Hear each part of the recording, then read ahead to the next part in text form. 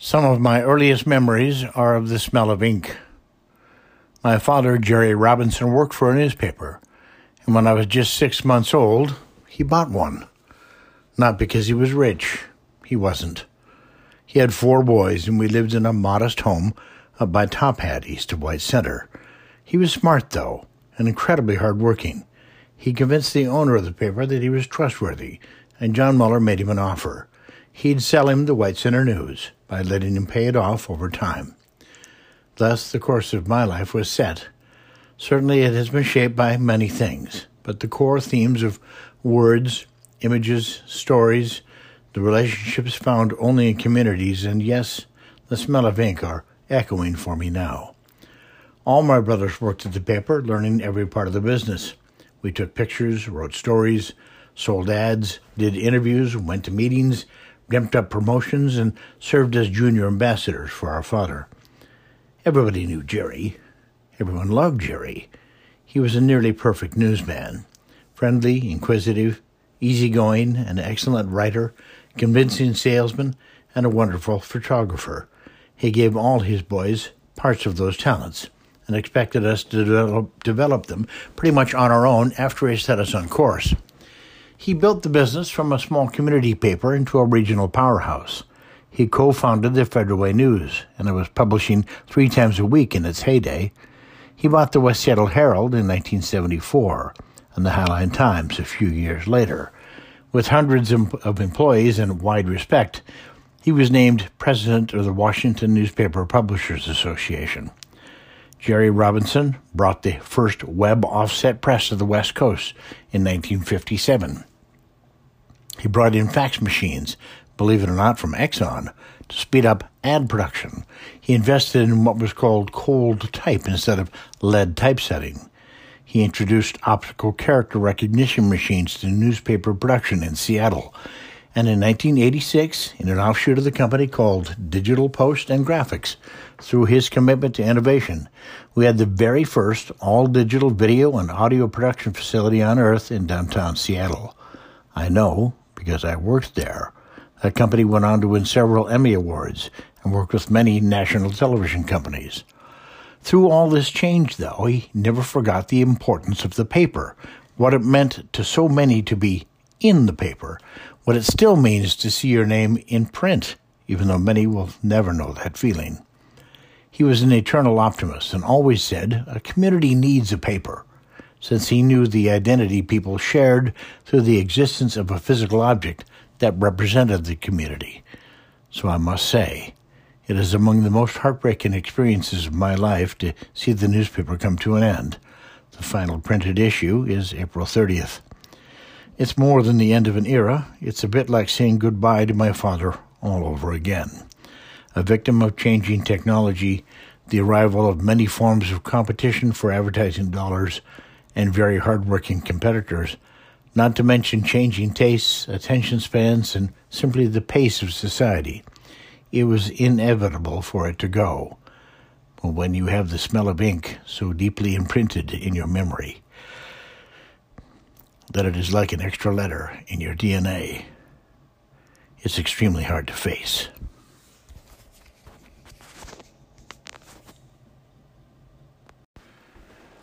Some of my earliest memories are of the smell of ink.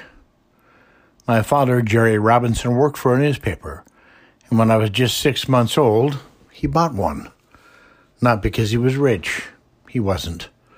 He had 4 boys, and we lived in a modest home up by Top Hat, east of White Center. He was smart, though, and incredibly hard-working. He convinced the owner of the paper that he was trustworthy, and John Muller made him an offer. He'd sell him the White Center News by letting him pay it off over time. Thus, the course of my life was set.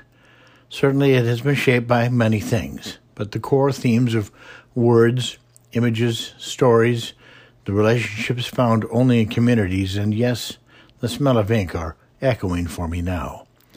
All my brothers worked at the paper, learning every part of the business. We took pictures, wrote stories, sold ads, did interviews, went to meetings, dreamt up promotions, and served as junior ambassadors for our father. Everybody knew Jerry. Everyone loved Jerry. He was a nearly perfect newsman. Friendly, inquisitive, easygoing, an excellent writer, convincing salesman, and a wonderful photographer. He gave all his boys parts of those talents and expected us to develop them pretty much on our own after he set us on course. He built the business from a small community paper into a regional powerhouse. He co-founded the Federal Way News, and it was publishing 3 times a week in its heyday. He bought the West Seattle Herald in 1974 and the Highline Times a few years later.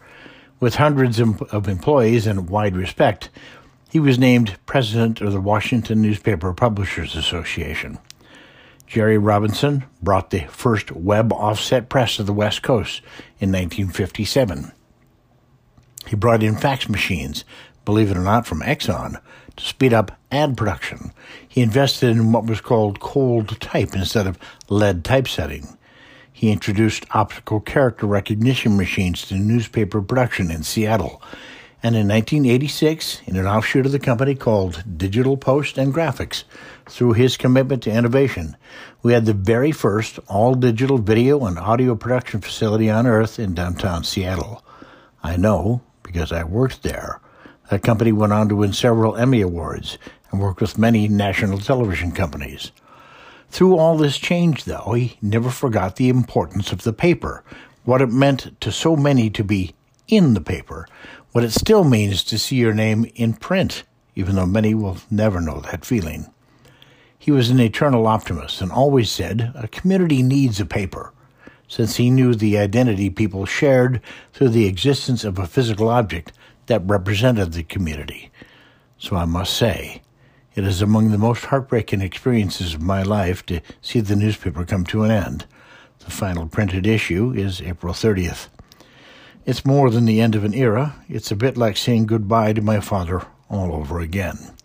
A victim of changing technology, the arrival of many forms of competition for advertising dollars, and very hard-working competitors, not to mention changing tastes, attention spans, and simply the pace of society.